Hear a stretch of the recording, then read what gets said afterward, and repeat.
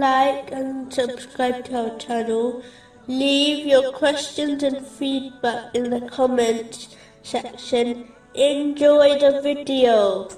Moving on to chapter 30, verses 58 and 59. And we have certainly presented to the people in this Quran from every kind of example. But O Muhammad, if you should bring them a sign, the disbelievers will surely say, "You believers are but falsifiers."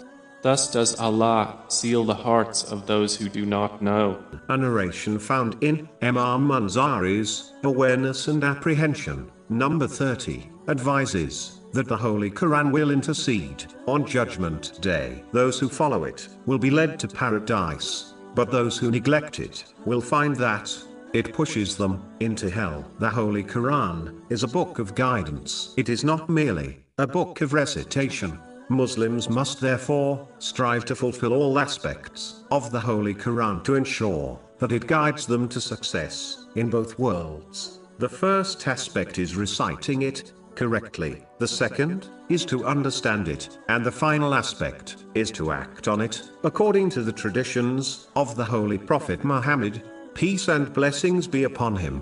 Those who behave in such a manner are the ones who are given glad tidings of right guidance through every difficulty in this world and its intercession on the day of judgment.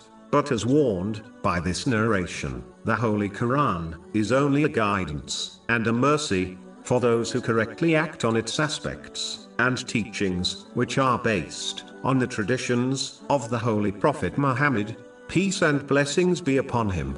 But those who misinterpret it and act according to their desires in order to gain worldly things, such as fame, will be deprived of this right guidance and its intercession on Judgment Day. In fact, their complete loss in both worlds will only increase until they sincerely repent. Chapter 17, verse 82.